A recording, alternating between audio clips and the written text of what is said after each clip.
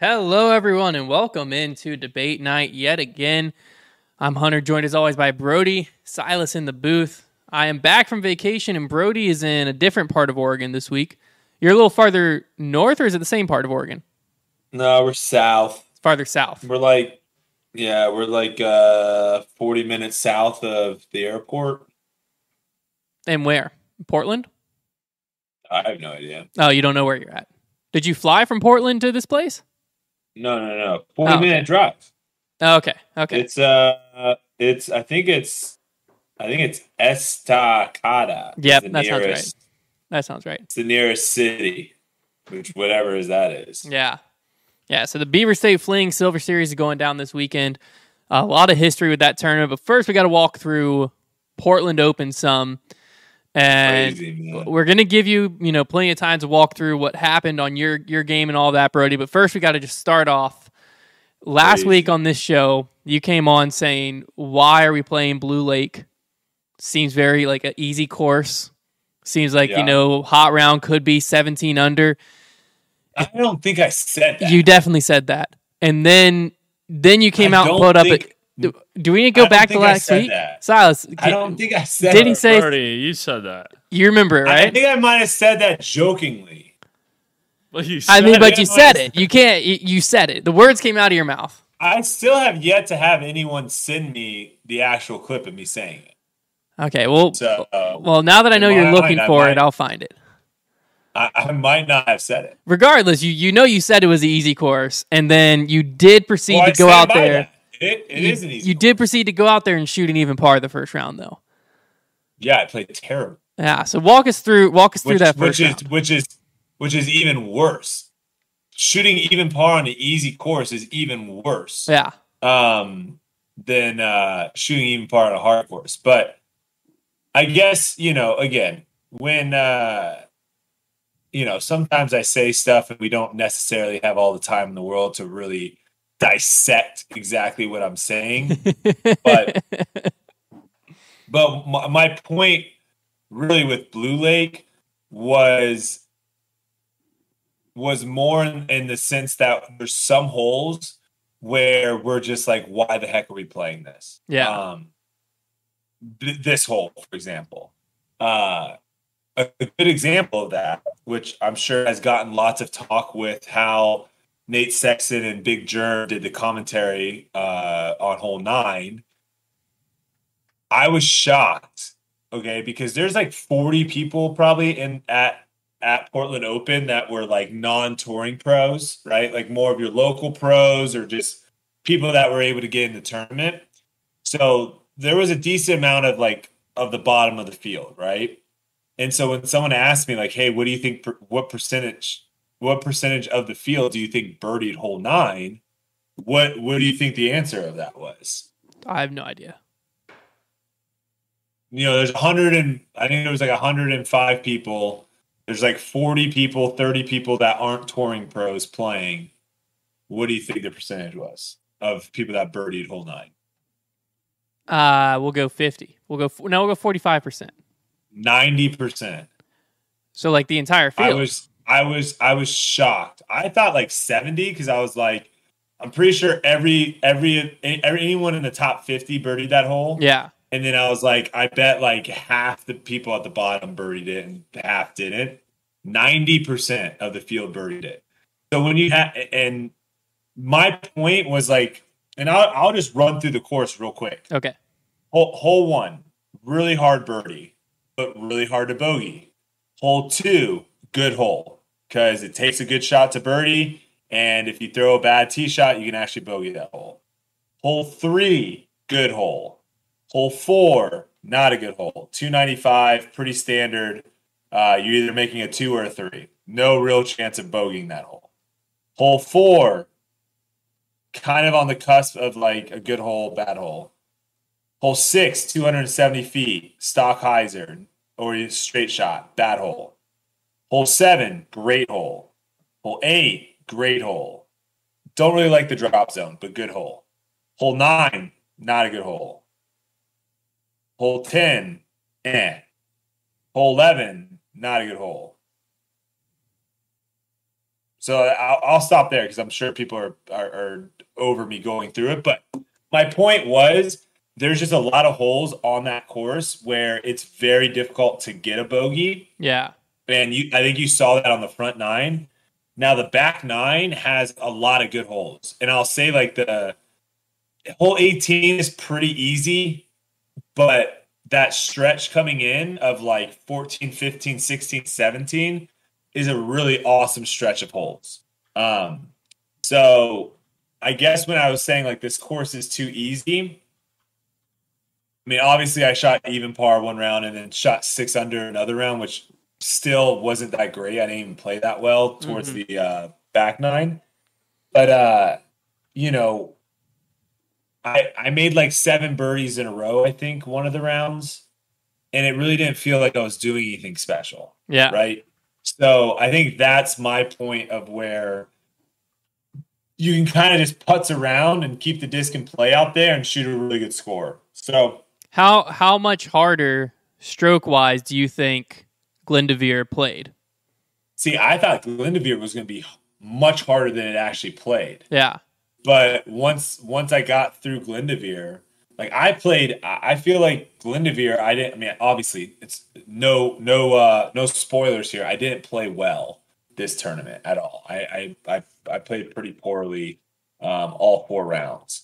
And you know, I didn't actually score that bad at Glendoveer. So I was more surprised, I would say, with how easy Glendoveer played than I was how difficult Blue Lake played. But also, you got to take into account, too, like Blue Lake, it was raining and the winds kind of picked up one of the days. And then also just the ground. The ground, we were like playing in like a mud pit, essentially. So I think that caused some issues here and there. It probably played a little bit harder than it normally does when it's dry. But yeah, I mean, I was kind of surprised with how easy Glendoveer played, and I think once we obviously did scoring rounds, because again, it's very difficult when you're playing a course for the first time and you haven't gotten any scoring rounds out there, and all you're really doing is throwing a bunch of shots on every hole because you only get like two practice rounds on it. So at both Blue Lake and Glendoveer, I didn't probably have the best knowledge, but like looking back at how Blue Lake scored in past tournaments, you know, I'm pretty sure Kevin Jones shot 15 or 16 under when they played there in 2019. Besides, you can fact check me there, but I'm pretty sure he shot 16 under. Yeah. So I was just gonna, because I was looking at the 2 scores. Why I even brought it up is when it was all said and done. If you look at the total field's average score, Glendoveer between 2 rounds averaged almost, it was like 3.5 strokes easier than Blue Lake. Well, because there's rounds. round 4 was the cut though. Round 4 was the cut. I was Gotta factor that in. I was gonna say I'd be surprised too. When you do these like scoring, when you do averages or when you're looking at stats and stuff for the courses, you really have to like only take into account like the top 50, 60 players. Yeah. Because the bottom, for example, like you can go on that course, you can go and look at some of the people that like finished towards the bottom. And because Blue Lake just had so much OB, and again, the OB doesn't really come into play for most people. But if you're not playing well and you don't really throw that far, which is probably going to be the people towards the bottom of the field, you can rack up scores there. So that's why you see people that shot 87 and 80 at Blue Lake, but shot 75 at a much longer Glendoveer. Yeah. Because there wasn't that much OB at Glendoveer. And that was after actually doing a scoring round. It was very difficult to birdie out there. There was really only a handful of holes where you felt like, okay, I have to get this birdie.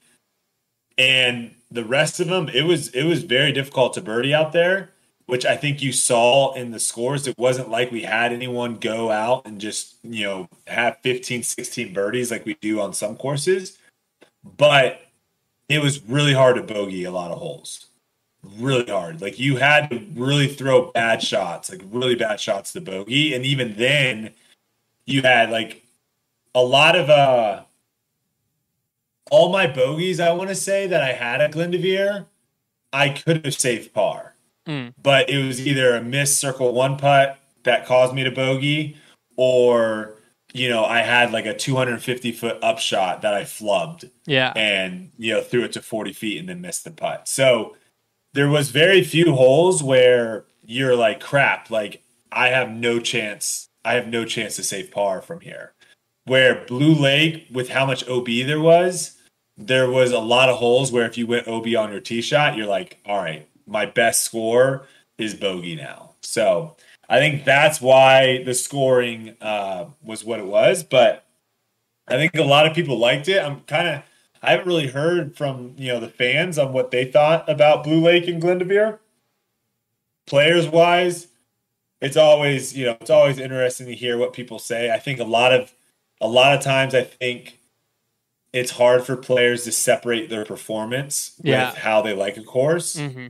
So you kind of have to take that. But, I think Glendoveer definitely has a lot of potential for sure. And obviously it being its first time with the tournament there, I think they can see like, okay, this hole needs to be tweaked a little bit. This one didn't really have any scoring separation. Let's try to figure that out. Like I'm hoping they keep the bones of the course for next year and they kind of just adjust and tweak a few more things. Is there any specific hole that go ahead. Is there any specific hole you'd want changed or have an I idea I think the worst hole out there's not really that many bad holes, but I think the worst hole out there that definitely needs some sort of change would be hole 11 is the par 5 down. And then it's 12. Is it 14? I think it's 14. It was basically, it was the hole right before the really good par 4 where you have like the two trees that you have to throw through and like throw a huge turnover. And like Simon went OB early, right? I think on his throw on the final day. Okay. It's like the 820 or 840 foot par 4. That's hole a really 14. good hole. I think it's hole 14. It's like a 450 foot par 3. That's hole 13. Is it hole 13? Yeah. Okay. Yeah. Hole 13 is what I'm talking about. It's like 450 par 3, no OB, no hazard. And there's just a bunch of there's nothing in the way for like 400 feet. And then the last like 50 feet, 60 feet, there's just a bunch of trees. And there's not really a gap. Like there's not like I played with a whole bunch of people. No one was like, this is the type of throw I'm throwing here. Everyone was just throwing a shot and then just hoping to get through.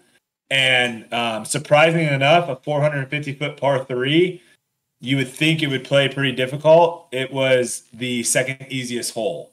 Not because there was a lot of birdies there, just because literally it might have been impossible to bogey that hole. Like you would have to probably 3-putt to bogey it because you just chuck a shot up there and then you have, either a putt for birdie from circle 2 or you chip up for your par. So that would probably be the only hole. I wish we had more holes like hole 1. I think I was talking to someone with course design. I think in golf, you have like the tees and fairways in line, right? Yeah. And sometimes you have like a dog leg where it's just like a soft shaping curl. I think to make disc golf more difficult, which is I think what a lot of times we're trying to do, is you instead of having the fairway, here, okay, how am I doing this? Here is like, here's the tee, and then the fairway is like this, vertical, right? So you're sitting down. Instead of having it like that, have the fairway more perpendicular to the tee. So like hole 1, I don't know if this looks right, but this is how hole 1 was shaped. Okay. Right? So we were throwing on to a fairway that was left to right, like slanting left to right. So 1, it was really easy to go through the fairway, OB, right? And then when you're playing that hole, it allows you to dictate how aggressive you want to play. And so that's where even on hole 1, you saw so many different types of shots. You saw people throw forehands. You saw people throw mid turnovers. You saw people throw fairway turnovers. You saw a lot of different strategy on how you played that hole because it wasn't just simply throw a disc as far as you can and then play from where it is. So I love that of where you can decide how aggressive you want to get. And obviously, if it pays off, you have an easier upshot for your birdie. But you're bringing in a lot of OB and hole 18 is another perfect example, right? Another hole where you're throwing your tee shot onto a perpendicular landing zone, which I love. So you can do what some guys were doing, which was throwing all the way up close to that Mando, that first Mando way up there, or you can kind of play the hyzer over the lake left and now you're really far away, but it's a little bit safer. Or you can like chip short of the water. So I love those type of holes. And it looks like kind of some of these new design courses that we're playing. OTB had a couple holes like that. Portland now has had a couple holes like that. I'm trying to think if Jones Supreme had any holes like that. I don't think they did. But I love that idea. I love that new course design idea because as a player, it makes you have to think like, how aggressive you want to get. Yeah, where you want to land. I saw us, you mentioned Amando, and I saw a post. I have not fact checked this because it just came back into my head. So tell me if this is way off base. But someone said that they thought or they counted that Glendevere had, I think it was Glendevere. 36. I was going to say 19 Mandos. Oh, I was way off. I just guessed. Does that sound about right? Was there a lot of Mandos out there, it felt like? Did it? Oh yeah, there was definitely a lot. Did it feel like there was a lot of Mandos when you guys were watching? I didn't get to catch a ton of the coverage. I was watching mainly scores. So, but I was saying, what you playing, was that something you noticed a lot of, like, you're sick of it?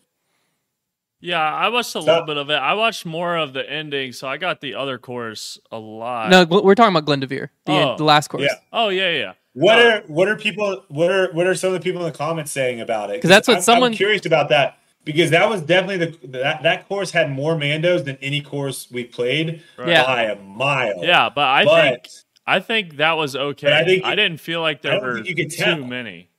You know what I'm saying? Yeah, I mean, I think what you have to do, and I would even suggest that they probably need to add a couple more Mandos because there were a couple holes that, I was playing with Calvin today, a practice round, and he was talking how a couple of the shots that he was playing he felt like were the like intended line for the course design. But when you don't have a Mando, people will find other routes. Well, we saw the Simon line where he just threw the hyzer, kind of broke the hole, but it was more of a risky shot. That's not that risky. That's what me and Ezra did. Yeah. That shot actually isn't risky at all because you're throwing, and this is why you probably need a Mando there. Because one, that's a really hard birdie hole just to begin with. Regardless of whether you go the hyzer route or like the turnover or the forehand where the intended throw is supposed to be. Mm-hmm. But when you go left side, you bring OB into play. And you saw that. Like Isaac Robinson, he went OB long. It's really easy to throw OB going the left side. The hyzer, when me and Ezra did our practice round out there, we found that the hyzer at best probably gets us to like 30 feet right of the basket. But the worst, it's just out in the middle of the fairway and you just chip up and take your three. Yeah. So the only reason I didn't do that the final round is when we were like playing those first couple holes, the wind picked up significantly. It kind of died down throughout the day, but it was probably 10, 15 miles per hour. And it was like a head left to right. And I was like, okay, there's no way this disc is getting anywhere near there. So, well, do you feel like on that hole, do you feel like on that hole it needs a Mando, or would it just be solved by moving the tee forward? Like, no, I think 20 feet, 10 feet. See, I think if you want, I don't like moving the tee forward because I like where it's at because it allows the turnover, which is a hard shot, and it allows the inside forehand. Okay. I would say If you don't want to put a Mando there, which is fine, you can do that. The other way to do it is you literally make that fairway on the right all OB. So now the people that are throwing that hyzer shot out there, that is a risk reward shot. If you pull it off, you probably have a putt. But if you get it too wide and you hit the tree, or it doesn't swing as much as you thought, you literally just threw a shot basically all OB, and now you're having to re-tee. So I love that kind of idea too. If you want to continue to, because I know people love seeing those types of shots as well. Yeah. But when there's no risk involved, that's where it's tough for me, because you want to reward players for taking risky shots. See, that's a clip. I saw the clip on Twitter, and Simon was throwing over the gallery. So in my head, it was OB. No, that's all in play. Oh yeah, then why not pitch it out there? Yeah, my first round, I clipped the tree, because you do have to kind of like.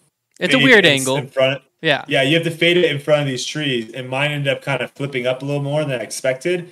Clipped the tree, so I was like 200 feet away, pin high, in the middle of the fairway.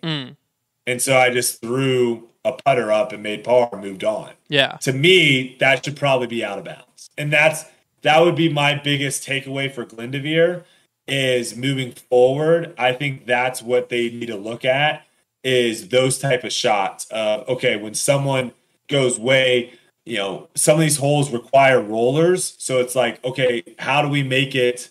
Hole 4 is a great hole. Like, I love hole 4. It's a roller hole for most people, but the whole left side is OB. So you're throwing your roller out over OB and having it kind of come in. And if your angle's off or anything's wrong, you're basically having to re-tee essentially. So I like that kind of play of where, you're basically making it to where bad shots get really penalized, because you're not really penalizing someone being 200 feet left of the basket because their roller never stood up.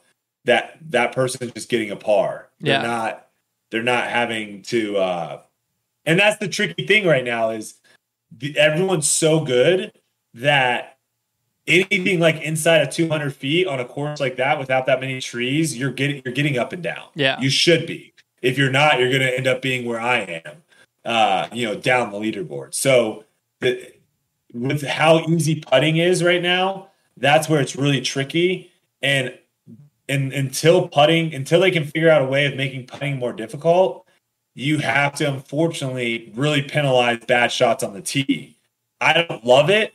Like, I would love to have it to where if you're 200 feet away, like, not everyone's going to throw that under the basket every time.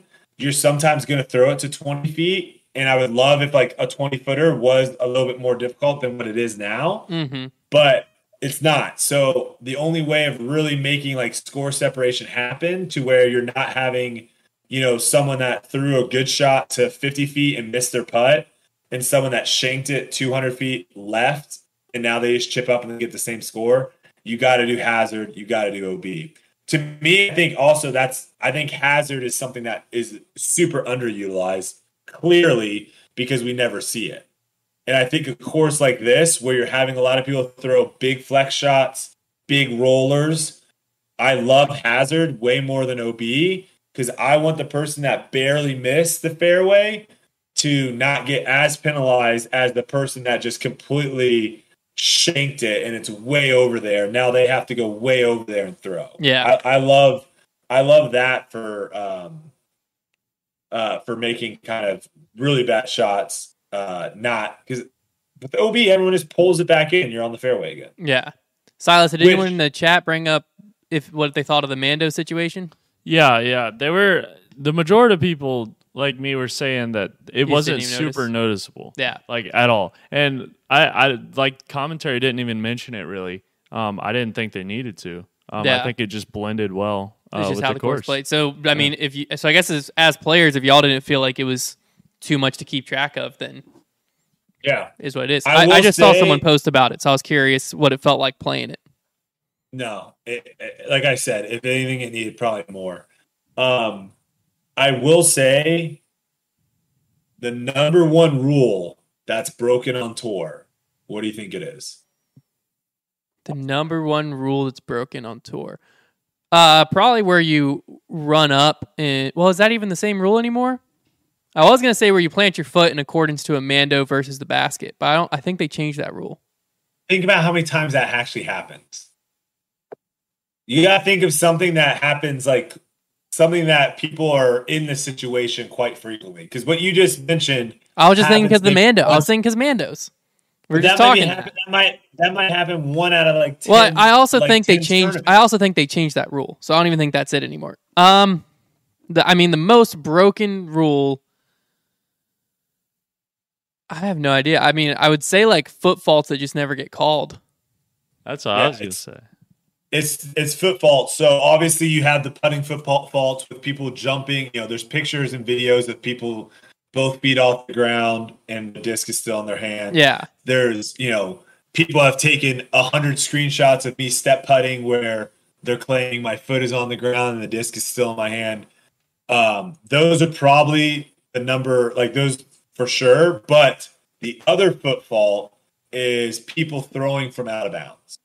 And I've seen it happen multiple times. I've seen it happen on coverage. I've seen it happen in person. Where their foot's are still on the ground when they throw? Is what you're saying? No one throws the power backhand and their back foot is off the ground when the disc is out of their hand. It's impossible. It is not physically possible to throw far with your back foot off the ground. Are you sure about that? Yes. I want to look up the pictures. Pull up anyone throwing. You dig. You have to use the ground to push off of. But you're pushing into your release. So like you're bracing, all your weight's being transferred to your front foot, and your back foot is pushing. It doesn't come off though until after the disc is out of your hand. Try to throw, like people watching this right now or listening. Next time you're out of the golf course, like over exaggerate, making sure your back foot's off the ground before you release the disc, and you will realize real quick. I don't know that is not a. Here, I found it. Got a picture of Paul throwing, back foot's fully off the ground, disc still in hand. Hold up, let me see it. Is he throwing a power shot? Yeah, off the tee. Putting a ton of power in it. How am I sending this to you, Silas? How am I getting this on here? All right, I'm downloading this image. I'm going to airdrop it. Nope, can't even airdrop it to Silas. How on earth? How are we getting this on the stream, Silas? Yeah, we need to get this on the stream. Prove me wrong. All right, Silas. What? I've had multiple. Can I put it in the notes? Okay, give me a second here. I mean, I'm watching a slow-mo of him throwing, and his back foot's on the ground the whole time. I'm not gonna say it's every single time, but I'm going through and there's a Shoestrick frame by frame that his back foot's off. There's another Paul frame by frame his back foot's off. I mean, this is way out of his hand. But there's no weight on his back foot there, so I can see where you can do it. Well, hold on. Hold on. I'm not saying you can't do it. What I'm saying is not natural throw. Again, that's what I'm trying to say. I'm not saying it's impossible. I'm putting this in the NAS, the nasty NAS. How's it actually pronounced, Silas? Brody doesn't even know about that. No, he probably doesn't. I'm gonna put it in the Trevor transfer. It's technically called the NAS. NAS. Now, how the heck do I get something into here? Is. Let's look at Eagle, because Eagle really torques his body. Team folder. So he might actually be someone that's good that gets his foot off the bat. All right, Silas. It should be in the Trevor transfer folder. So that we can throw this on the stream. Oh, Eagle's close. Eagle is very close. He might be another one that gets his back foot off the ground. I have no idea what it's called, man. Don't ask me stuff like that. You got it? All right, there it is. All right, it's about to be cut onto your screen. Boom. There's a picture. Eagle's back foot off the ground. There's another one. Okay, so Eagle, we got Paul, Eagle. So it does happen. So certain throwing styles, I will now. I mean, we have a video of Paul doing it and not doing it. Yeah. This scenario, Eagles not doing it. Eagles might be the most drastic of all of them. And he throws far. So you can argue that you really should have your back foot off the ground. Something to think about. So? I vividly remember at USDGC one year, the first time I ever saw it happen, like intentionally, was Ricky on hole. Wait a second. Okay. This is a dark horse one. He goes, this is weird. His back foot goes off the ground and then back onto the ground. Pause it, and then back. Okay. So here, foot is barely off. Yeah. Okay. Okay. Foot's off the ground. And then it goes back on the ground. Fascinating. Back touching. That's weird. What I'm saying is, I think this is my point. My point is, I think it's one of those things where the gray area is so severe, and there are some people that in their head they're like, I know that my back foot is probably not going to be off the ground when I throw this, so they end up just doing a standstill, right? Yeah. And I think that they're at a huge disadvantage than the person that's like, oh, well, I'm just gonna do it anyways and see if someone calls me on it. That's my kind of point. So yes, clearly we have seen that even when you're not trying to do it. I'm gonna look up one more person. Yeah, I was gonna say the one I remember was Ricky, hole 15, I believe it is, at USDGC, the triple Mando hole. It was His foot was off. Well, so what happened was he went. I'm trying to remember how he got in the situation he was. It was the whole left field was OB, and he had like made the Mando, but was OB left, and the line he wanted to throw forehand through. I wonder if it wasn't a Mando. So it's 100% player dependent. Yeah, it's just throwing Calvin. style. Calvin throws probably top 5, foot's on the ground the whole time. Yeah. But he threw forehand, and I remember what he did was like if his foot was way out of bounds, it opened this lineup he wanted to take. And so what he did is he stood with 1 foot inbounds behind his like marked line now, and 1 foot I mean it's Ricky straddling, so a solid like few feet out of bounds, and so he could throw farther over this OB line. And he asked everyone on the card to watch his off foot, and basically what he did is he wound up and then lifted his left foot, ripped through, and then planted his left foot so that his whole body was over the OB. But like when the disc released, his foot was off the ground, and then he just put his foot back down. So like gave him this like wide open gap, and it was legal. Everything worked. I'm fine with that. It was fascinating because like it just it was a risky play, but yeah, especially when he knows that like. He clearly knows that he's trying to do something. Yeah, and he told everyone on the card like, "Hey, watch my left foot. What I'm gonna do is like push off, throw, and then plant again. I want y'all to make sure." And everyone watched it. And was like, "Yeah, that's fine." I gotta see if I'm a foot off or foot on guy. Where do you know? I think I'm a foot on for sure because my lower body's so much slower than my upper body. That's my whole problem. My form. My lower body is like a half second behind my upper body. Not actually a half second. I think Drew, foot off. Drew's a foot off. Yeah, guy. I think that I'm trying to think. I feel or like at least again in this one. Trying to think of players that I know are foot. Paige Pierce's foot never leaves the ground. No, but I've seen Drew also throw with. I think when he throws like really hard, his foot doesn't leave the ground. I think it depends on the angle they're throwing too.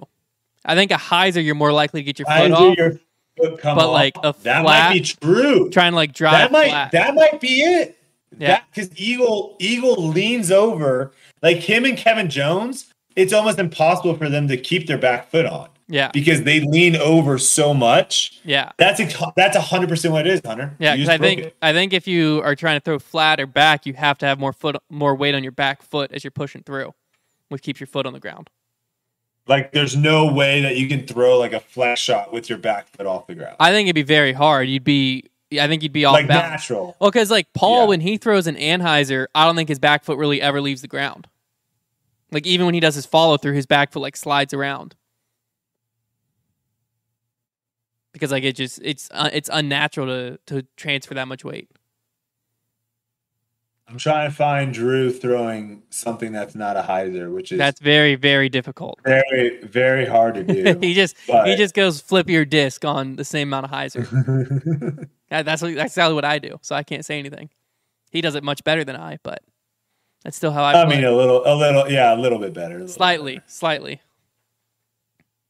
But that's my philosophy. I think you broke the code. Yeah, I think it's the angle you throw on. So if someone's OB and they don't throw a hyzer, call them on it. That's what we're saying here.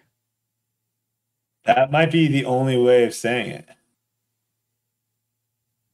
Yeah, that's 100% what it is. Because I've only seen him like throw. I've seen a couple of them where he drives in the back foot, but it has to be when he's throwing like a crazy Annie shot. Yeah, and not. That's interesting. I literally never thought about that, but there we go. We got it. Boom. Broken. Fixed it. All right. Well, what else do you got? I was going to say, let's pivot over to Beaver State Fling. I first want to hear your thoughts on the course, and then have a talking point or two, and then I got one final talking point after that. We taking any calls or questions? We'll take some from the chat for sure. So Silas, start looking. If you guys have a question, if you got questions or topics, throw them in the chat. We'll get through some Beaver State Fling really quick, and then take over to that. So, what do you think of the course? You got to play it today. You said both. You got to play 2 practice rounds. There's 2 courses, right? Or are you just playing 1 course? I only did 1. Okay. I ended up playing with Calvin today. So we did. Our doubles battle comes out tomorrow. Nice. I have to edit that right after this. So that comes out tomorrow. So make sure you check that out. Also check out the Mulligan video if you guys are watching or listening and you haven't. Definitely check out the Mulligan video. Really, really funny stuff. But we played. I don't know which is which, but we played whichever course we're playing on Friday and Sunday. Nice. Okay. In the doubles battle. Didn't really get a good gauge on it because we're literally throwing 1 shot and moving on. But then me and Ezra got a decent practice round in at the other course yesterday and has some really cool holes. Some really, really cool holes. And obviously, if you've ever been out to Milo, it feels unlike any other disc golf course. So it has the D-Glow Preserve maybe, or Jonesboro where it's like just you. Like there's not really anything else out there, right? Because you're like deep in this park. But with the massive trees, the running river by, all that stuff, it's really pretty sweet. There are, obviously there are some holes where you're playing to a parking lot or next to a road, where you're kind of getting away from the actual nature of all of it. But, I've gotten 3 rounds in, 2 at one course, 1 at the other. And I like it, man. There's a lot of really cool holes. There's a lot of shots that we don't usually have to throw, which is really cool. I believe it might be is it West? It might be West.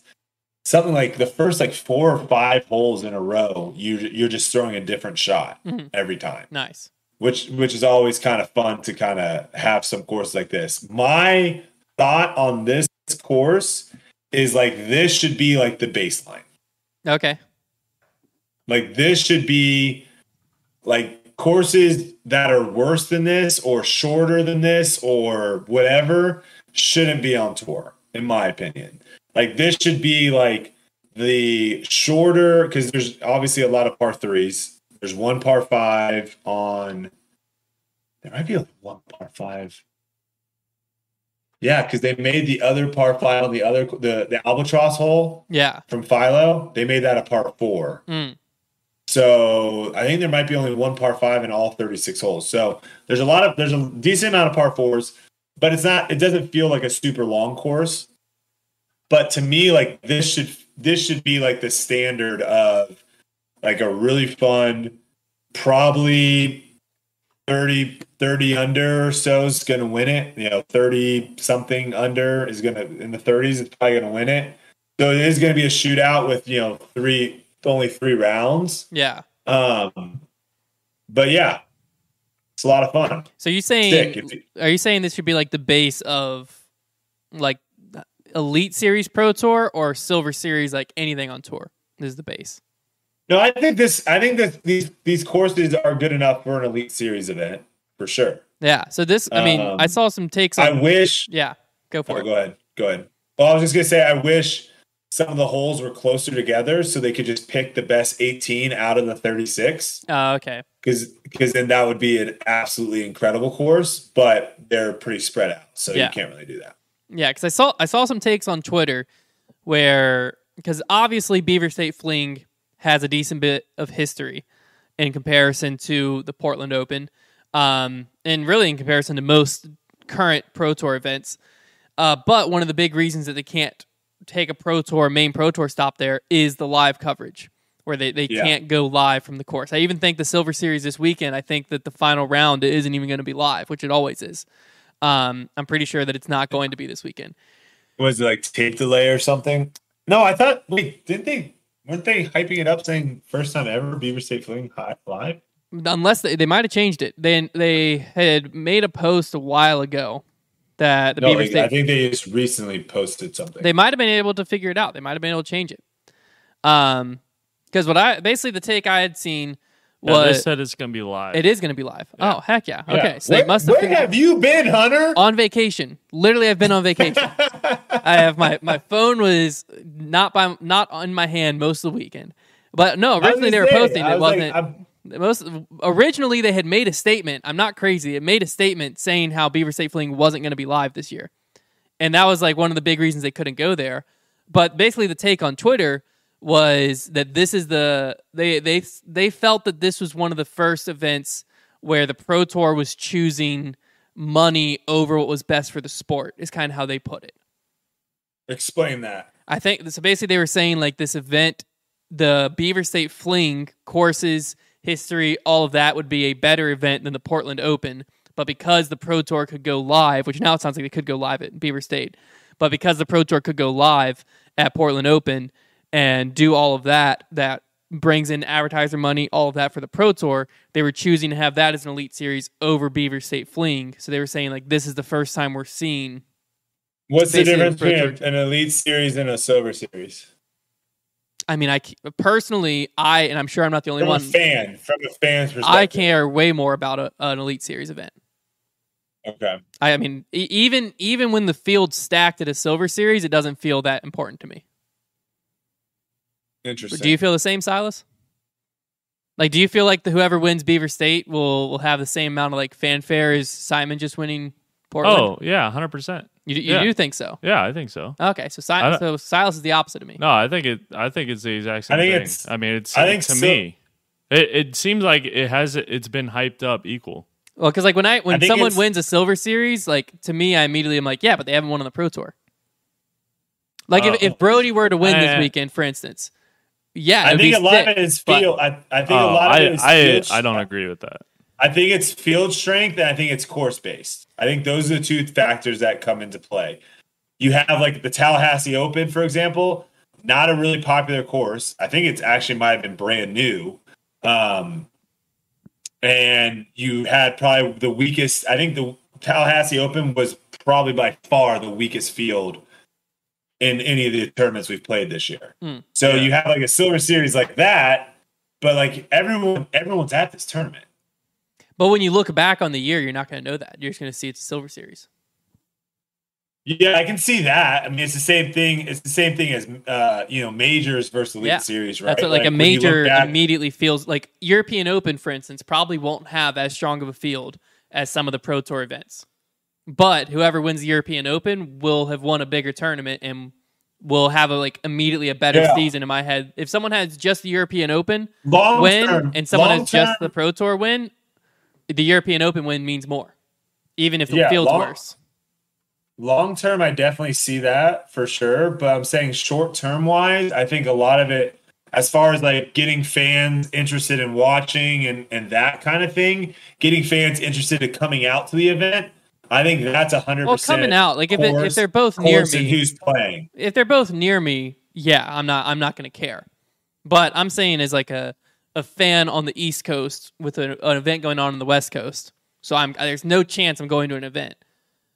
If we had player A and player B, they both had one win.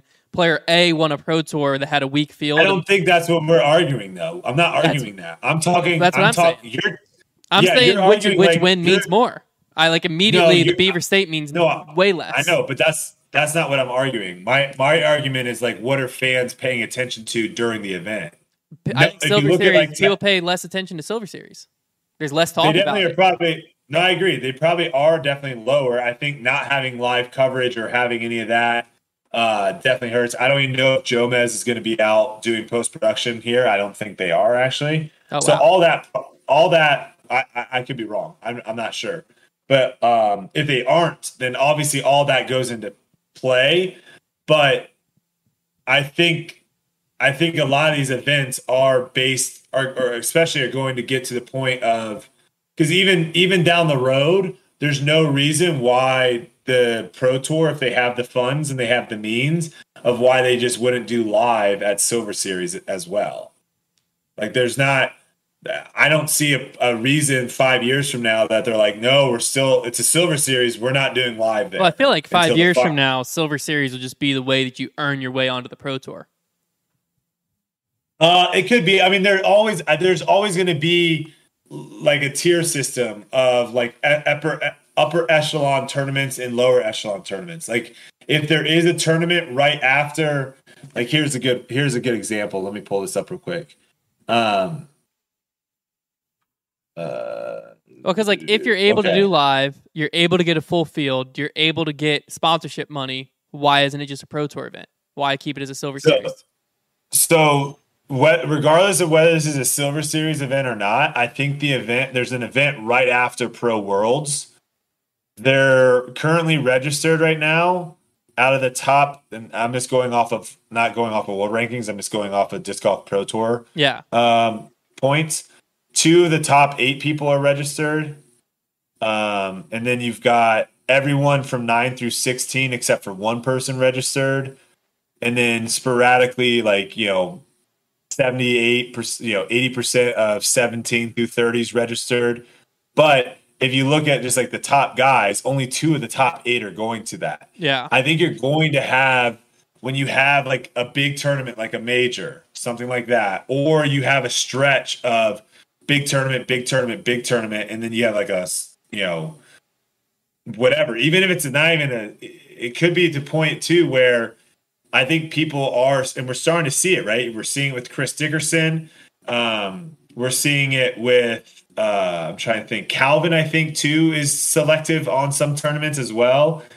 I think we're going to see that more and more as the tour continues to grow, of where players aren't going to have to feel like they have to play every event, especially when you start getting to the point of where players, and this is going to be a big change in tour if it ever gets this point, of where players aren't touring in their vehicles. Yeah. When people are making enough money to where they can fly in to tournaments, I think you're going to start seeing a lot less, or you're going to start seeing players be a lot more picky at what events they're playing, because right now we just play Portland Open, right?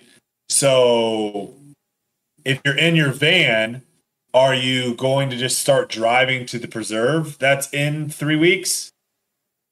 Yeah, why would you? 2 or 3 weeks after the Portland Open, right? Are you going to do that? Or are you going to stick around in Portland for another week to play Beaver State Fling, right? So I think that changes, though, when people are flying. When you start flying into events and stuff, I think we're going to see that. So it'll be interesting to see. I think you're going to have some Elite Series events be bigger, right? And then you're going to have some Elite Series events not be as big as the others.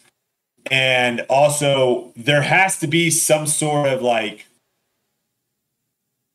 I think for the tour to continue to grow too and like build names and get people out there, I think you're going to have some sort of, it might not be the Silver Series, but you're going to have some sort of like lower tournaments, not worth as much points, not as big of a payout, whatever it may be. Heck, they might even do it, because right now it's kind of weird, right? Where like the Disc Golf Pro Tour kind of has its hand in everything. Think about it this way. Think about if the Disc Golf Pro Tour has nothing to do, because it's weird, because the Disc Golf Pro Tour and the Disc Golf Network are so like coincided, right? Yeah. They're very similar. So imagine if, let's just throw ESPN in there. Imagine if ESPN was like, hey, we are now taking over and we're doing coverage. So the Disc Golf Network doesn't really, let's just say they don't even exist anymore, right? The Disc Golf Pro Tour has no hand in USDGC, right? They have at that point, there's no connection. So why wouldn't the Disc Golf Pro Tour have like a little mini event during USDGC? Now, obviously, having a mini event during a major, probably not the greatest idea, but this happens on the PGA Tour a lot of times where they have other events, other tours, other like WGC, there's other things going on. And like the top 50 players in the world will go and play this one event. And the PGA Tour is like, well, we're not just going to sit around and not do anything. Like, we will still run an event. It won't have a super strong field, but it will get some newer names out there, newer faces out there. So I still see that being potential down the road. I just don't think the disc golf, I don't think the Pro Tour is going to be like every event is just going to be massive. Yeah. I think there has to be some that are just like, you can skip if you're a top 10 guy, you might look at that and be like, I'm not going to go to that one. Yeah. Now, speaking of like PGA Tour and stuff like that, obviously recently the the Saudi-backed golf tour, is it what's it called? Live Golf? Live. Yeah. That's obviously been a big storyline. We've seen several more and more notable names stepping off the PGA Tour going to this. It's not that many notable names, but continue. Not that many, but more than I expected to happen. I mean, Dustin Johnson, Kevin Na were the two that just came out. Well, Kevin Na's not surprising. Dustin Johnson's the only one that was kind of like, wow. Yeah. If they didn't get Dustin Johnson, it wouldn't have really been a big thing. It would actually probably be pretty bad. Yeah. It'd be actually really bad. So, but what I'm thinking is from disc golf perspective, obviously the Disc Golf Pro Tour anywhere close to as established as the PGA Tour. What do you think the Disc Golf Pro Tour and disc golf in general should be looking at in this kind of developing situation with the PGA Tour to learn from / avoid this type of situation in the future where some other company steps in and just is basically like, hey, I know the Disc Golf Pro Tour's got this going. Here's a tour with a crazy amount of money, and they try to draw away all the top pros. Yeah, before we get too kind of crazy here, because obviously you're like the Pro Tour is nowhere near the PGA Tour.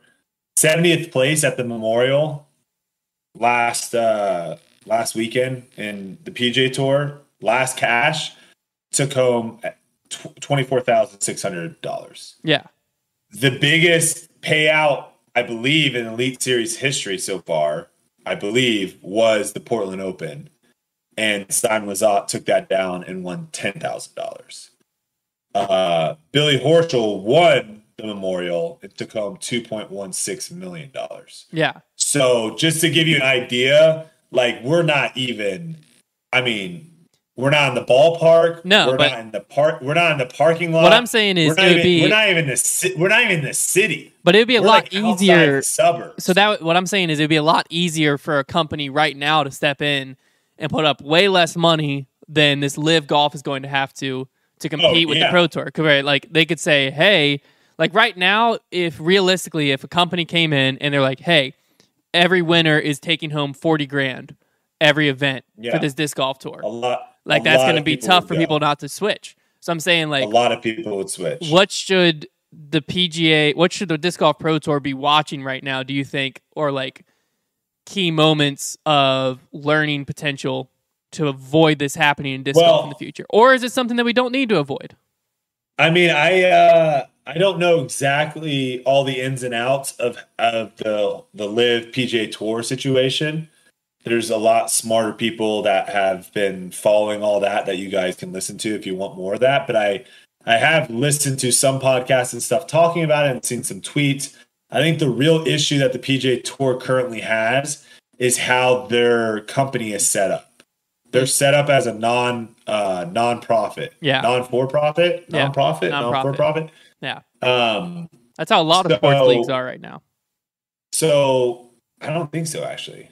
I'm pretty sure NFL or someone else is. No, NFL's profit. I think they're very. I think it's the exact opposite. I think they're in the minority of sport leagues. Yeah, the NFL is a nonprofit, but the teams aren't. No, the teams aren't.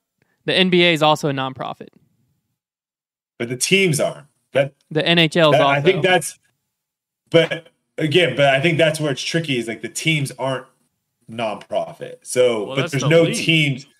There's no teams in golf though. Yeah. So like the NBA isn't paying Steph Curry. Yeah. Right? The Golden State Warriors are paying Steph Curry. There isn't a team in golf to pay their players. So that, and I think, I don't know if that's why, like, I don't know if they can't do that because they're a nonprofit or whatnot, but like, that's what is so, that is what's bringing some players over to the Live Tour, is because they're straight up just giving people guaranteed money, right? So they're saying, we'll guarantee you, like, you're just a college kid, just graduated, you're a good golfer, we're guarantee you $2.5 million. So you go and you play, and once you make, I guess for some of them, once they make over $2.5 million in these tournaments, then they get more on top of that. But they're at least guaranteed $2.5 million, whether they make it or not, as far as like how they do in their tournaments. I think that's really what it comes down to.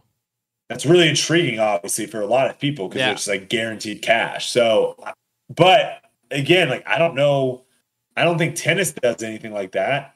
I don't believe so. Like, I don't think the ATP Tour is paying Federer or Nadal or Djokovic or whoever. They're paying. I think they're still making all their money by how they do in the tournament and then all their sponsors. So I don't know. It's very, very interesting. I think it's one of those things of where disc golf is such a niche sport right now, of where I don't know.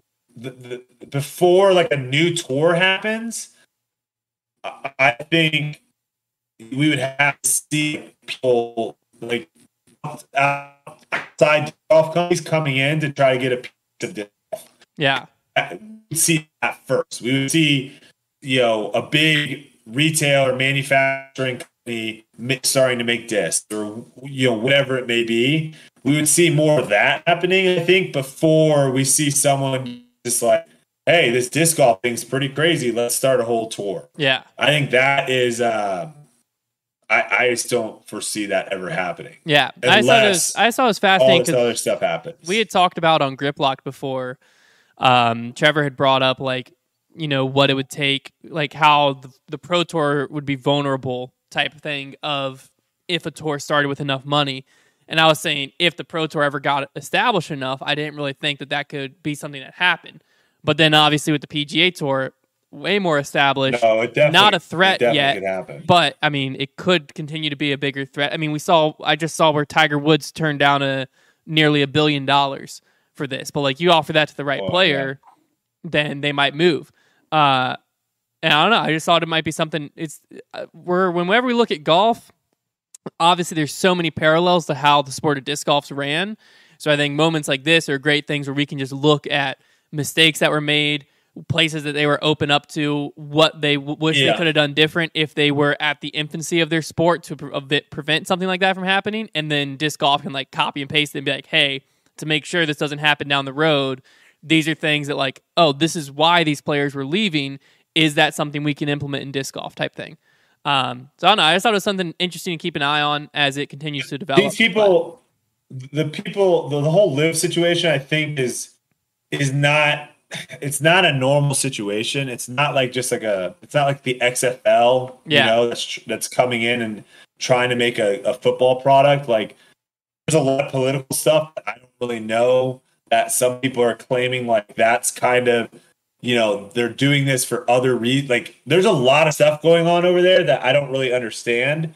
I do know that they're overpaying the crap out of these people. Yeah. Right. So clearly when someone is, let's just say the market value for someone is $1 million and you're willing to offer them $10 million, like something weird is happening for you willing to pay someone that much more than their actual value is. So, could someone decide to come in and be like, you know what, for the heck of it, I just want to have my own disc golf tour and offer people ridiculous amounts of money and literally get not everyone, but like the majority of the tour players over to this new tour? Yes. And I think it doesn't take that long for you to look kind of at players' backgrounds with what they've done with sponsorships, how they've moved out, what they've done kind of to think that they wouldn't jump at, a potential big paycheck. So, again, 99% of the people playing disc golf and people playing sports in general, money is a huge, huge thing. Yeah. And when you claim it's not, you might be in the 1% that has just so much money, aka Tiger Woods, that to him, that extra money doesn't really change that much, but him going there, that really puts like a big tarnish on his legacy. And I think to him, he probably wants to, he values that probably significantly higher. Now, Tiger Woods has, you look at someone like Phil Mickelson, who has come out and has talked about like gambling problems and stuff he's had, doesn't because he's probably going to sign, I think, with Liv as well. All signs point that's probably eventually going to happen. And I think a lot of these players, I think more players are going to jump over on this if it continues to kind of go that way. My point being, disc golf's not there, but yes, we've seen it where someone comes in, offers players a lot of money, and they immediately jump ship. So I don't see that not happening if that ever did happen in disc golf, but it's not. I don't think it's gonna happen. All right, well, there you have it. Silas, do we have any questions or comments from the chat yet? Oh yeah, we got some. Heck yeah, we got some. Here we go. Let's go. Number one. We're just gonna start from the furthest away all the way to the most relevant. Okay. The newest. We got one for Brody. Brody, what do you think your biggest weakness in your game is right now? Ooh. Or what are you working on the most? I mean, putting has definitely been causing me. That's the thing that you just can't. You can't miss easy putts. And if you are going to miss an easy putt, it needs to be like once a tournament, maybe two a tournament, something like that. So I think the first round at Blue Lake, I can't remember exactly what the number is, but I think I missed like 4 or 5 putts inside the circle. Most of those also were for birdie, so that hurts a lot. But yeah, I mean, I'm finishing towards the bottom of the field the last couple weeks with putting, like Circle 1X putting. My Circle 2 putting has actually been pretty good. So it's just those like 20 to 28 footers are killing me right now. So I've been working on that a lot. My putting was much better on Sunday at the Portland Open. I ended up only missing 1, I believe, inside a circle, and that wasn't until that was on hole 18, unfortunately. But I'd say that's been killing me the most. And then the other thing would probably be just not getting the disc close to like getting it close enough to the basket on like kind of easy up shots. Those two things probably were the biggest ones. I birdied a lot of holes this past weekend. Birdied a lot of holes. Yeah. And my strokes gained tee to green has always been like top 25, I think, at most of these events. So yeah. All right, there we have it. Second one, and we can kind of, Hunter, you can chime in on this as well. Okay. If you, well, I don't know if you will, but Okay. what is Brody? What's your take on the rowdy crowd during Simon and Garrett Gurthey's putts and throws? I'm guessing on that last hole. Did you watch any of that coverage, or were you there for that? I want to say I watched like the last, because when I finished my round, I was practiced for like an hour and a half. So when I was done, I want to say I caught like the last 3 holes on live. Live's really hard to tell sometimes too with their audio. I don't know what they're doing, kind of with like how they're syncing in the audio there. But sometimes it's kind of, you can't really hear it until after the fact. I actually thought the Portland crowd was the closest to how I would love a disc golf crowd to be. I think a disc golf crowd can be a lot more rowdy than a golf tournament. I don't think it needs to be as uptight as a golf tournament. And when you go to a golf tournament right now, they're more rowdy than a disc golf tournament. Like, one thing I would love, so if you're listening and you're going to go to a tournament, one thing I absolutely would love to see more and hear as a player is if we're like on a par 4 or whatever hole it is that we're like throwing far, as soon as, like, obviously be quiet as the players, getting ready to throw. But as soon as that disc releases, like if you want to yell out something or cheer or scream or whatever, like a roar or whatever, like I think that energy is awesome. And also, like, when a good shot happens, like hooting and hollering, all that, I don't think we need to feel like we can't be loud. Like, I think players especially need to get used to playing a tournament where there's fans. You're going to have times where you're setting up a putt and a huge roar happens a couple holes away. Like, these are all things that are going to happen. And I don't think we want to shy away from that. I don't think we want to be in a spot where we're telling fans are feeling like they can't move, they can't talk, they can't do anything. Clearly, like, there's certain situations where, yes, like if you're 50 feet away from a player, probably shouldn't be talking or moving around when they're setting up the shot. But I love the rowdiness. I thought the Portland crowd was awesome. It was incredible to play in front of. We had a decent crowd a couple days. Actually, I think both days at Glendoveer, we actually had a decent crowd following, which was awesome. 18 had a decent amount of people just chilling there. So, even though I played 18 terrible both days, it was still cool to kind of throw shots and putts and with a big crowd around. But yeah, I'm all for the rowdiness. Again, a time and a place for it. But to me, that's one thing that I think can set us apart a little bit from golf is it's not as polished. It's not as like buttoned up. Yeah. If that makes sense. Yeah. I was going to say basically the as golf soon clap as doesn't need to exist. No. I was going to say basically as soon as a disc comes out of a player's hand, whether it be a putt, a throw, whatever, then like to me it's fair game.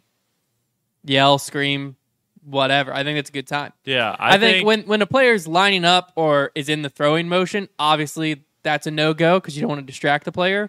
But like as soon as it's out of their hand, yeah. Yeah, there's rowdy. a couple people saying in the comments that they were loud during their, like, as they were going up to look at their shot and that kind of stuff. If they're like, if you're walking up the fairway and players are like, let's go, like people are yelling, let's go Simon, let's go Garrett, whatever, I'm fine with that too. Yeah. I think it's once the player is actually like addressing their lie and like getting focused, that's when it needs like shh. Yeah. And that's when the quiet sign should And go up. It should be yeah. the volunteers.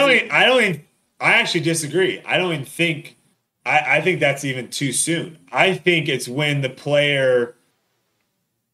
If I'm walking up to my disc, I've technically, I guess, has addressed the lie. I'm saying like when you're like lining But up if your I- putt. Oh, okay. You're talking about putting, not necessarily Putt, throwing yeah. a shot. Throwing, I think it's it's once you have your disc and Yeah. you're like ready to about to start your run up, then it's Yes. Yeah. Yes. But I think that's where like Okay. the volunteer comes in of like they need to have the quiet sign and raise it. Yeah, they hold up the sign. Yeah. Yeah. But until the Exactly. quiet I think- sign's up, then Yeah. fair game. Well, Yeah, and and the volunteer shouldn't hold that up until the player has, like you said, addressed their lie, getting ready to putt. Yeah. right. And I, specifically in Portland, I think there could have been like a catch cam down near the basket that they could have been pulling audio from when the players may Oh. not have been all the way down there. So you know what I'm saying? Yeah. You don't know where the audio is coming It's from. tough. Yeah. Yeah. It's Yeah. kind of hard to judge that, but anyway. Let's make sure to say get rowdy. I just want to hear like a get in the basket. Like someone has like a circle 2 putt, and it's 50 feet. So there is some air time between the putt and it getting to the basket. And as soon as the disc release, you get in the basket. Like that would get me. I mean, obviously if I made the putt, it would be good. If I missed the putt, it would kind of suck a little bit. But like if I heard that as the disc is flying and then it cashes in, like, oh man, that would be awesome. So That'd as be long as they don't yell, like they have to be after the disc releases your hands. Yeah, nothing to Correct? distract a player. Okay. Yeah. All right. Yeah. Well, I just want clarification because some people are saying some other things. The roars out there though, because I was still on the course obviously when the lead card was going through. Yeah. The roars were loud. So like I think obviously there's a time and place for it as well, right? Like I'm playing for 30th place. Me making a putt, you're going to probably get like a nice putt, but now if I'm contending for the lead and I make a putt, obviously the rowdiness is probably going to be a little bit more there because that putt actually matters. So yeah, that's what I loved is I saw when people were contending and stuff like was getting serious and the drama was building and all that stuff, like people were getting loud, people were cheering loud, and it was awesome to kind of hear those echoes of the cheers throughout the course. Yeah. Absolutely.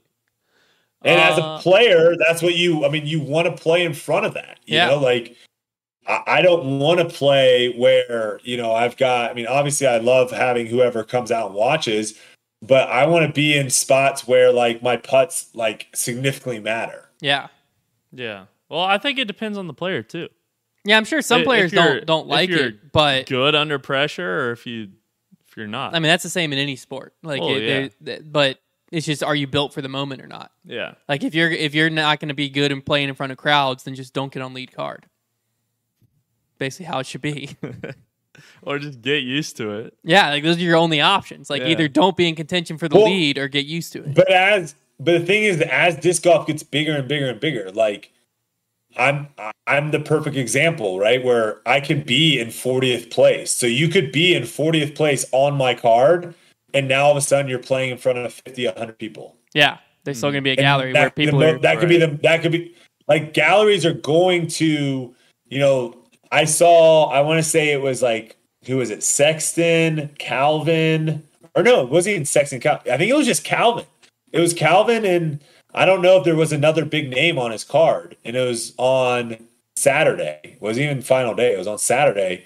He had like 75 people watching his card. Yeah. So like that's going to happen. Like as disc golf continues to get bigger and bigger, as more fans are coming to these events, which we have seen a trend over the last couple events, like especially when you're going to these bigger cities. I think that's what disc golf needs to do too. Like we need to stop going to like small little cities. Like we need to go to big cities. Like there's a lot of people in Portland. So I wasn't surprised to see tons of people come out to the Portland Open versus like a Jonesboro. Now, granted, the local community and disc golf community in Jonesboro is big, and a lot of them did come out and support. But like, in my opinion, if we played instead of in Jonesboro, if we played in like somewhere in Atlanta, we're probably going to get way more people to come out to the event if we're in Atlanta than in Jonesboro. So Like Emporia might be like the only exception to that, but also I would argue that if Emporia didn't have like a big AM tournament going on at the same time, I don't think the crowds would be that big. Mm. I don't think a lot of those people that are at that tournament are there because there's an AM tournament. Yeah. I would assume so. Well, So like that would be an interesting one. You'll see Worlds would be a Worlds. I would say Worlds would be a great example. If you can't get people to come in for a world championship, then you're not going to get people to come in for just an elite series. So that would be a great if tons of people come in, then jury's still out on whether or not it makes sense to do that for like a smaller tournament. But if you hold the world championship and we can't get thousands of people to come out to that event, then I think that is something that probably needs to be looked at from the Pro Tour side of like where are we actually having these events. Yeah. Because Portland, like I said, like Portland was incredible. Even OTB, which isn't like Stockton's not the biggest city in the world, but it's a decent sized city with tons of big cities around it. That crowd was crazy too. So I would love to continue to kind of see these crowd sizes grow and grow and grow, because when you're actually on the course too, as a spectator, and you're like looking around and there's tons of spectators spread out, I think that just looks better for the sport than literally everyone just watching one card. Yeah. Absolutely. It's kind of like what we talked about the other night, just like getting tournaments in bigger cities. Next up, we got a little debate maybe here. Ooh. What do y'all think about the last hole of the tournament? Thoughts? This guy's saying thoughts on the choice of Simon when he chose to throw big. Good decision, bad decision, risky. Go ahead, Hunter, because you've probably already talked about this on Grip Block. So I wasn't on Grip Block this week, but here's what I'll say. So yeah, I know it was like my second time I've ever missed Grip Blocked, but my initial thing with it was a player going for the win. Like, is a player going for the win? Like, I think that's great. With Simon's post interview, I think it was a little bit of a more unique situation because, from what I understand, he basically said that's the only shot he practiced. So, like, that was a shot he felt comfortable with. So it wasn't necessarily like he was getting aggressive and going for the win.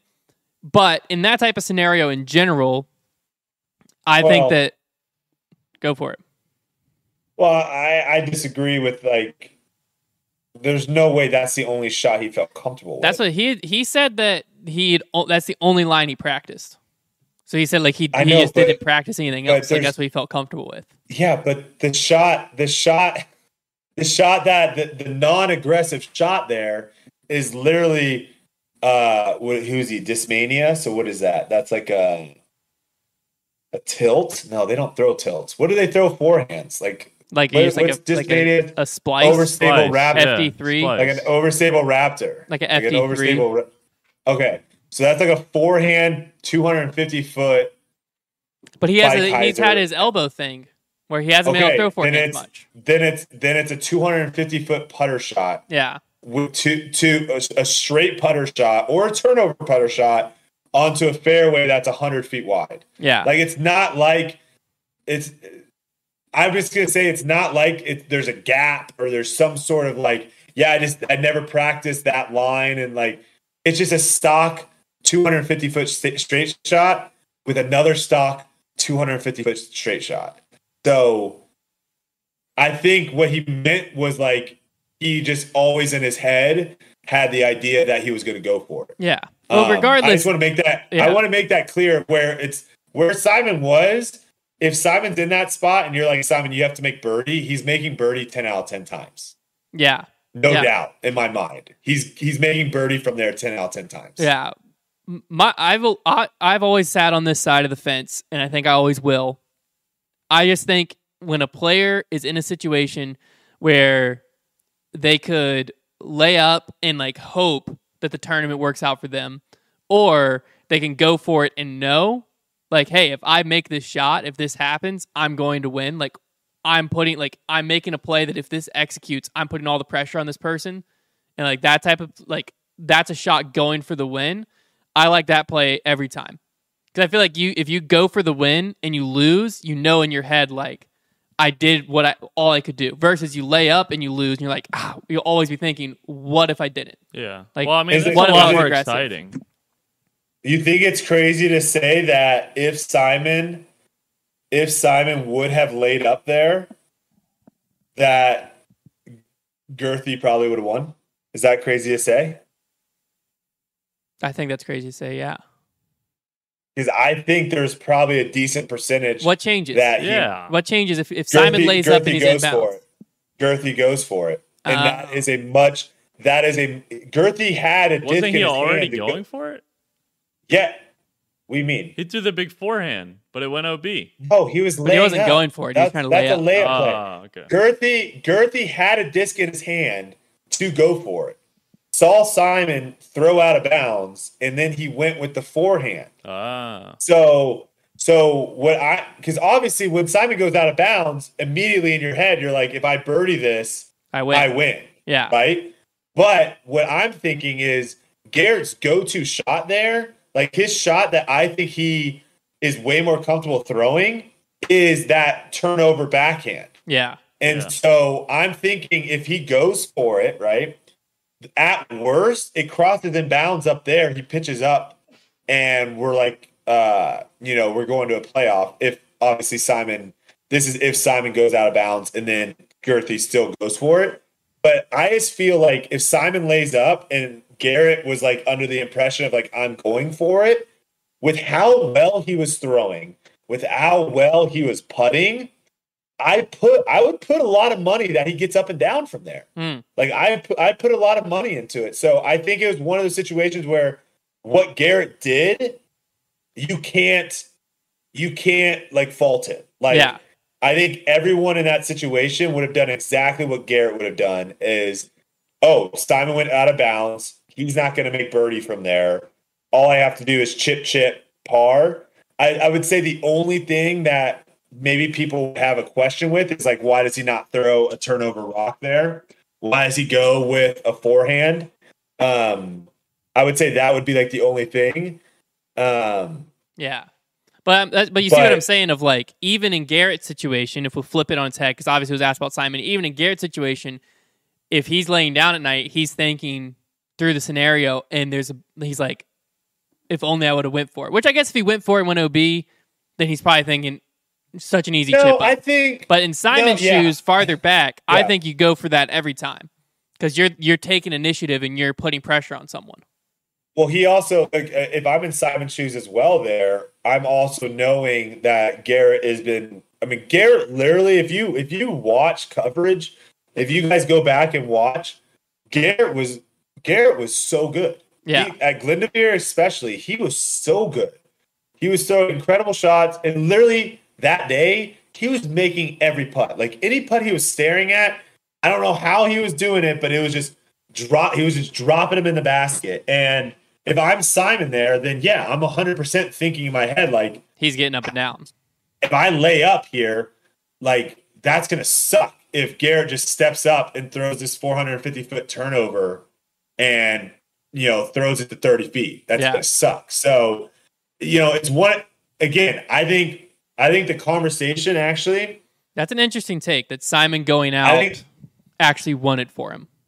I think the conversation here is, it should be actually not so much on what Simon and Garrett did, more on look at these type of holes, and especially holes towards the end of a tournament. These are the type of holes we want. Yeah. Because if this was a par 3 and Simon goes OB, like Garrett's just still throwing his same shot. Like there wasn't a lot of holes we play. Yeah, a lot of holes on tour we play. There's no decision being made. Yeah. Like if you're playing match play with someone, regardless of what they did, you're still probably going to play the same way. This hole, that's not the case. Yeah. And I love that. So I think that's what the conversation should be more is like, how do we get more holes like this? How do we design courses to finish with holes like this? Because that tournament would have been so boring if it finished with, Jonesboro hole 18.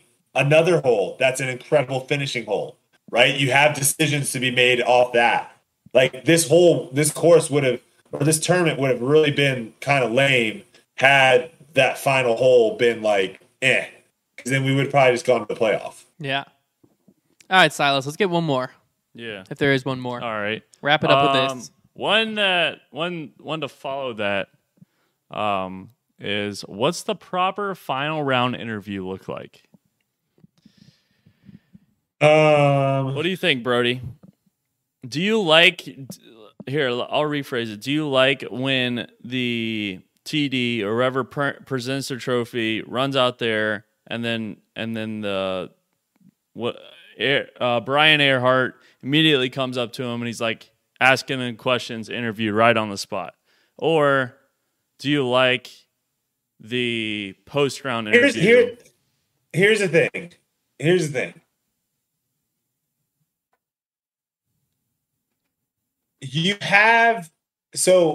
I'm trying to think. There's always like some sort of thing, some sort of finalization of the tournament that happens before the interview happens, before the trophy presentation, before anything like that.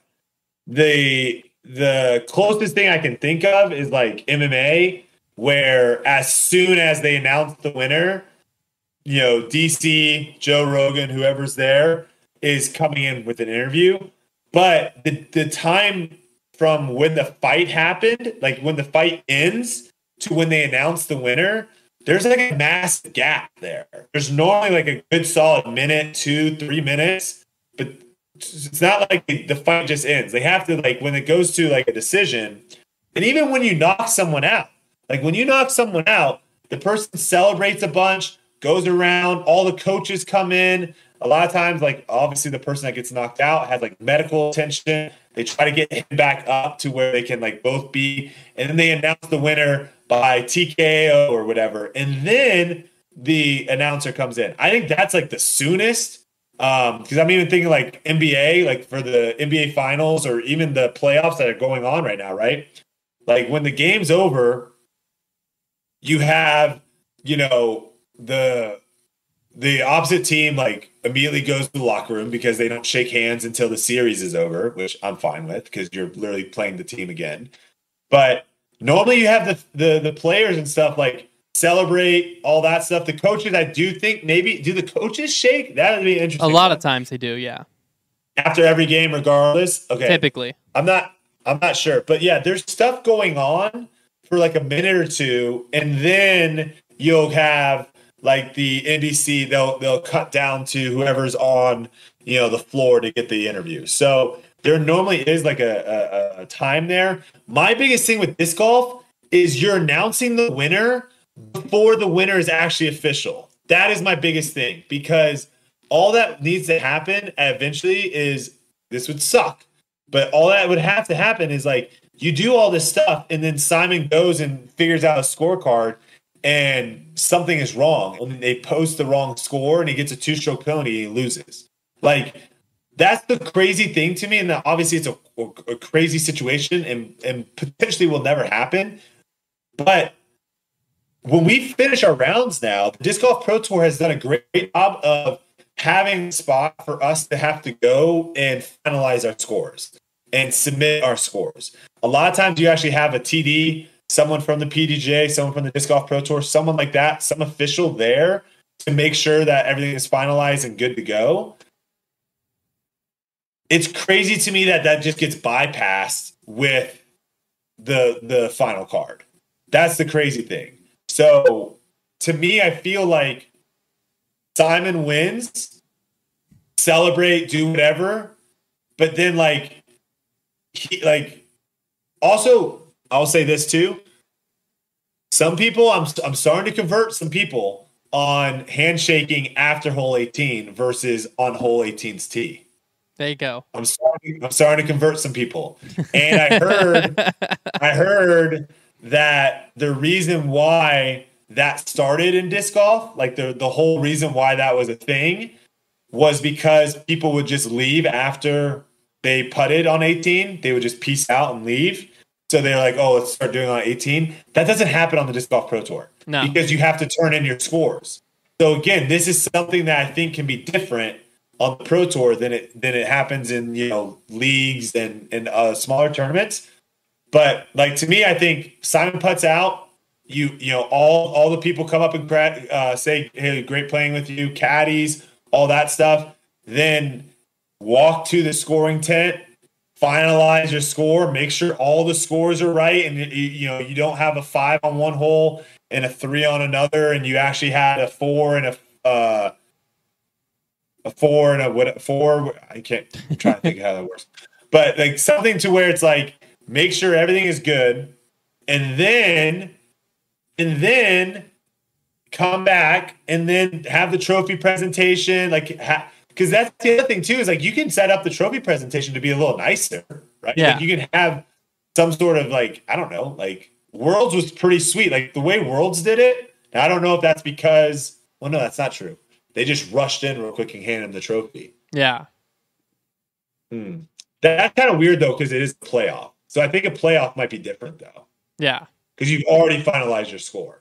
But I think it's kind of cool to have that like moment of Simon's walking to the scoring tent, giving high fives to all the fans. Everyone's cheering for him. He's finalizing the score. He comes back. Everyone's just cheering. Then you can have the people come in, the sponsors, all that stuff. Do the trophy presentation, and then the interview. Now there's like a 5 to 7 minute gap, or it's probably not even more. It's probably 3 or 5 minutes gap. Simon's more composed. Yeah. You have the interview. I think even on the flip side, presentation-wise, it does a few things. Because if you watched this coverage, the Brian Earhart interview, it wasn't as bad. It wasn't as bad as Silas and Trevor made it. It was so bad. It was nowhere near as bad as they make it out to be. But it wasn't a great interview by any means. It's not Brian's fault, though. No, what I was saying is Brian is having to the whole time mentally prepare for 2 interviews. Because up until hole 18 happens, he has Garrett or Simon, and he doesn't know which he's going to have. So he has to now compose himself, get his questions, and he has 30 seconds to do it, maybe less. Luckily, Simon did this runaround thing like he does, but he could have had no time at all to prepare that interview. But what was interesting, though, was they had that interview, and then a few minutes later, they had, in like the post thing, the Grant guy from the PDGA had Garrett and Simon back-to-back interviews, and the interview that Simon gave, not necessarily, some of it was the questions he was asked, sure, but the interview Simon was able to give from the one he gave to Brian and the one he gave to Grant with the PDGA on the same broadcast, minutes separating them, were worlds different. He was able to compose himself, let the moment sink in, then give an interview. And I thought that was a great example because it did 2 things. One, it allowed the interviewer to be more prepared because he now had minutes to go through the round, make sure he had the key points of what happened during the round, make sure he had the good talking points, all of that. And 2, it gave Simon a chance to let the win sink in and then have his emotions like where he can actually process questions and stuff like that. And so the interview was a much better product a few minutes later because it wasn't just an immediate like, wow, I just won again. Okay, now I have these questions being thrown at me type thing.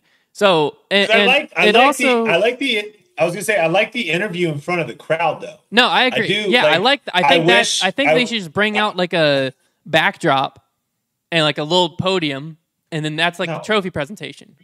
No backdrop. No, it doesn't have to be a anything. You have all the crowd. You have the crowd as the backdrop. Sure. That's cool. I'm just saying, like you can put up like a temporary stage or something.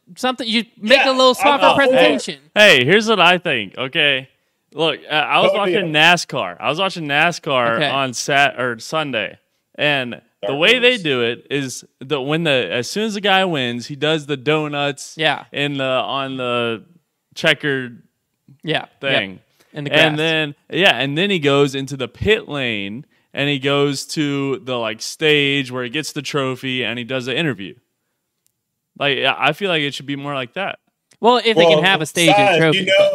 Silas, you know why they don't have interviews right after someone wins in NASCAR. You've heard the story, right? No, what are you talking about? An interviewer tried to like immediately once a NASCAR driver won, try to go out and get an interview and got ran over. So that's obviously why they don't do that right after the race. That makes sense. Yeah, that makes That's sense. fair.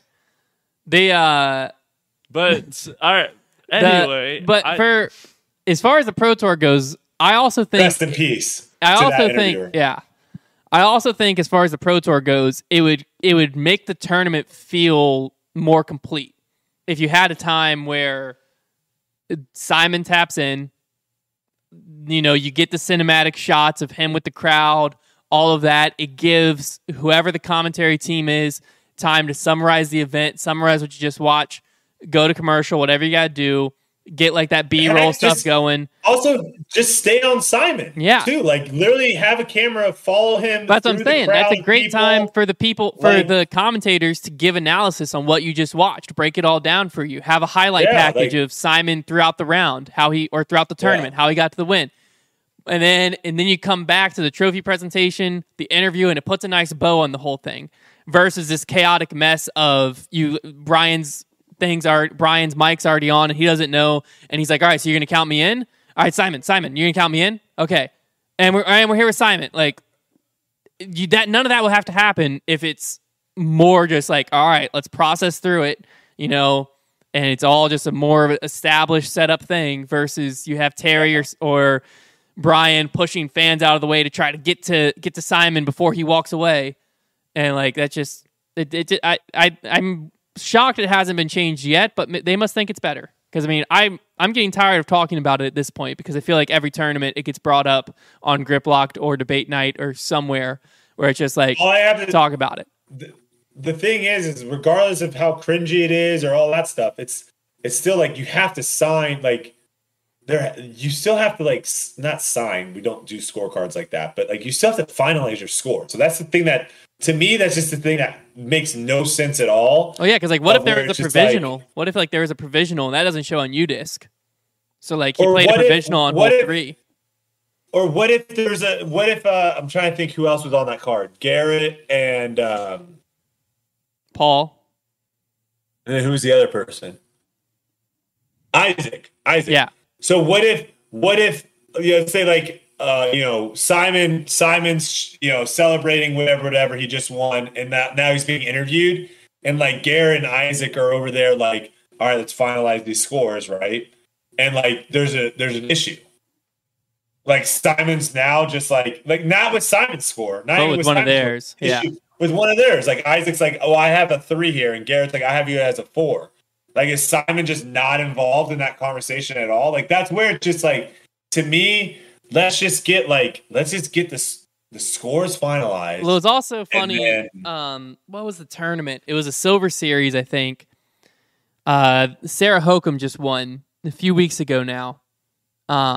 She won Masters Cup. Masters Cup, and she won it from Chase Card. And so the scene was like somewhat awkward, or it was a weird to watch because basically what happened was they tapped out on the green, and it's down here, and then up on She's top up top of the hill of the tee. by like the tee, by like hole 1's tee or somewhere, and, Yeah. and then as soon as it like they tap out, it cuts to the camera, and they're like on top of the hill watching, and then like turn around for the trophy presentation to Sarah Hokum, and like the lead cards in the background still finish like wrapping up the tournament behind her. Love that. And I'm Love like, that. because Trevor and I were like texting back and forth as it was happening. I was like, I've got to see like how are they going to handle this? Because like you don't walk up to lead card and do it right now. It was like, oh no, they just had a camera and mic and everything like 500 feet away with Sarah and made sure she was like set apart. But they still like the second the final putt was tapped in by the person who ended up coming in 3rd or 4th or whatever. As soon as that putt was tapped in, it just cut over to Sarah Hokum. So you know what happens in golf, how that works, right? Is like a lot of times the players in the clubhouse. Yeah. Like, and they're watching it in the clubhouse. And a lot of times there is a camera on the player. So, you'll see like, let's say someone had a putt to tie the player. Well, not even that. If it's something where like they are close to having to play in a playoff, Then they're warming they won't up. be in the clubhouse. Yeah. They're warming up. But as soon as it's finalized and they know they won, they'll like, high five their caddy or whatever like that. And then like they're in the clubhouse. Like they now have to make their way out to the 18th green to where the trophy presentation is going to be. So there's still, even then, in that scenario, there still is a gap. Yeah. But, like, yes, we don't have, like, clubhouses or anything like that. So, like, if you're Sarah Hokum, like, I mean, are you just, like, going to your van and you're just, like, sitting in your van watching coverage? It's kind of awkward. They got a camera on her in her van. Yeah, it makes it more awkward when we don't really have a place to go when the tournament is over. Yeah. So I don't know how you do that better, honestly. Like I don't have really a suggestion on it when someone wins that's not on lead card, but yeah. All right. Well, there you have it. That wraps it up for this week on Debate Night. We'll be back again next Tuesday, probably a different time. Same place though. Oh, people want us to talk about Val real quick. Did they not talk? Did you guys not talk about? I wasn't on Grip. Hey, no, we talked about Val. Let me tell you, Val's a beast. All right, that's all. Silas was on Grip Griplock this week. Yeah, I was. That's all that needs to be said. Val's a beast, and she's now top 4 in your power She's been rankings. top 4. She's been top 4. Can we just say, when we were trying to figure out who we wanted to sponsor going into this year, that Val was potentially the biggest no-brainer of all time? Yeah. Like I said before in the offseason, I said without a shadow of a doubt, Val was the best dynamic FPO signing. I said there's no doubt in my mind. I said Val was going to be more important than the Kona signing. And I stand by that. Watching Val, a couple things to point out. One, her like upside is extremely high. Yeah. She has an insane upside. But like, beside the fact that her game right now is really, really good and she can continue to get better and she is getting better, she might be one of the best under pressure in the FPO field. She might be one of the best because she's battle tested. Obviously, she blew out the field in this event, but like go back to Waco when she won Waco and threw that shot on hole 17. That is a very hard shot, and she just nailed it. So she's someone that literally she can play under the pressure, and her game is so good. She's one of the best putters on FPO, and that was like an absolute no-brainer for us to sign her.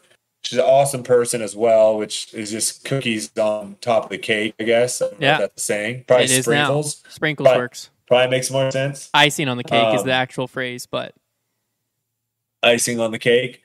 But I mean that was impressive to watch. It was also interesting because I was talking to Mason before we teed off on Sunday, and I was basically being like, not on Sunday. Sorry. I saw Mason. I think he came over and was practicing a little bit after his round on Saturday.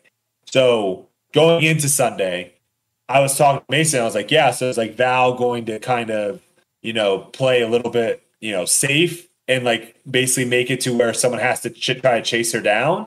Because especially, of course, like that, like we didn't see outside of Val shooting as hot as she did. We didn't really see any other, I think Kate Mersch might have shot 6 under, which was a really good round as well. But there wasn't like really low scoring out there for the FPO.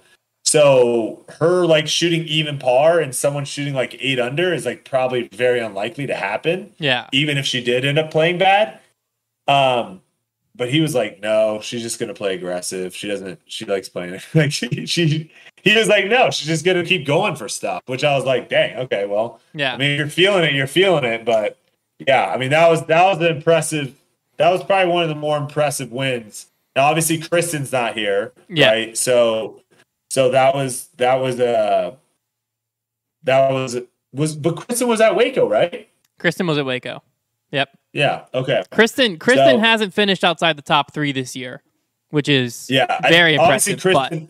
Obviously, Kristen's still the number 1 player in the world, but I think Val, if you didn't have her already as a top FPO player, you definitely do now. I think everyone has been alerted that Val is in the building. Yeah, I think Val and Gannon are similar in the aspects of they've played disc golf for a long time, even though they're both, I mean, Gannon's younger than Valerie is, but they both have like amateur and junior world titles, and stuff like that, where even though it's not the same scale of pressure from a fan's perspective, it's a very similar scale of pressure on a player, because like AM and Junior Worlds, that is like your entire world there. And so when you're going to those things and you've won multiple of them, and then Valerie, she went and she just dominated the local FPO scene. So like she and her sister Alexis know how to win in those type of tournaments. So in those type of situations,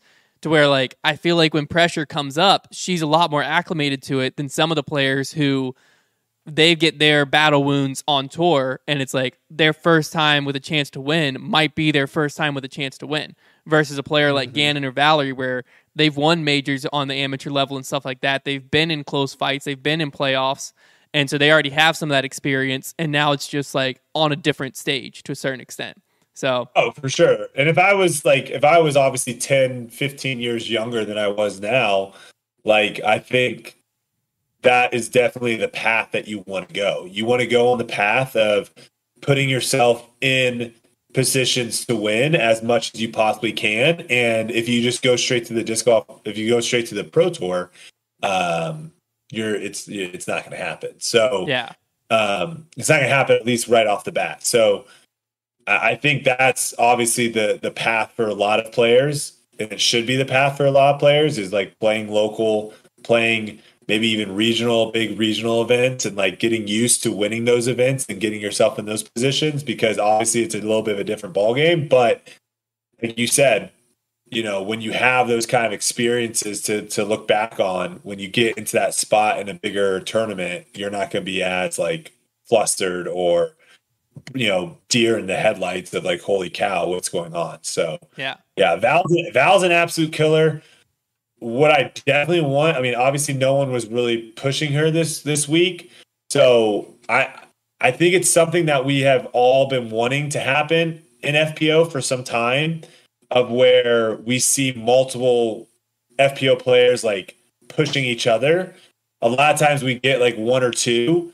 We're getting closer and closer to where we could have a tournament where there's like 4 people, 5 people just all shooting lights out, and that tournament's gonna be insane. Yeah. Obviously it doesn't happen in NPO, you know, past tournaments. An example, it was literally Simon and Garrett. Everyone else was playing for 3rd and 4th. But it's always fun when you get those like that. I can't wait until that happens more. I feel like it's going to. I don't know why it hasn't, but I feel like it's going to, like where people from like Chase Card like put a score down where like they have to get chased down, and we don't know if it's going to happen or not.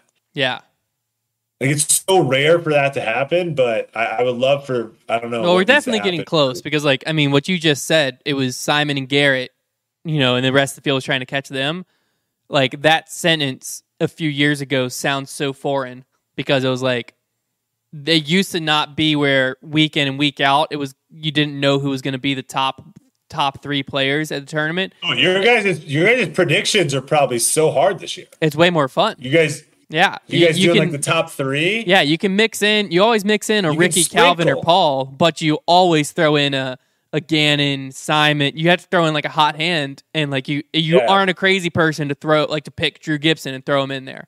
Like a year or two ago, it was like you went Ricky, Paul, Calvin, or Ricky, Eagle, Calvin, or Ricky, Eagle, Paul. And like if you didn't have those 3, then you might losing points. Chris. Yeah. You might sprinkle Chris in there if he was playing the event. But like the past several years, like if you didn't have those 3, you were a crazy person. Now this year, if you had just those 3, it's like, well, you're going to get 1 and maybe 2 of the 3, but you're not getting the top 3.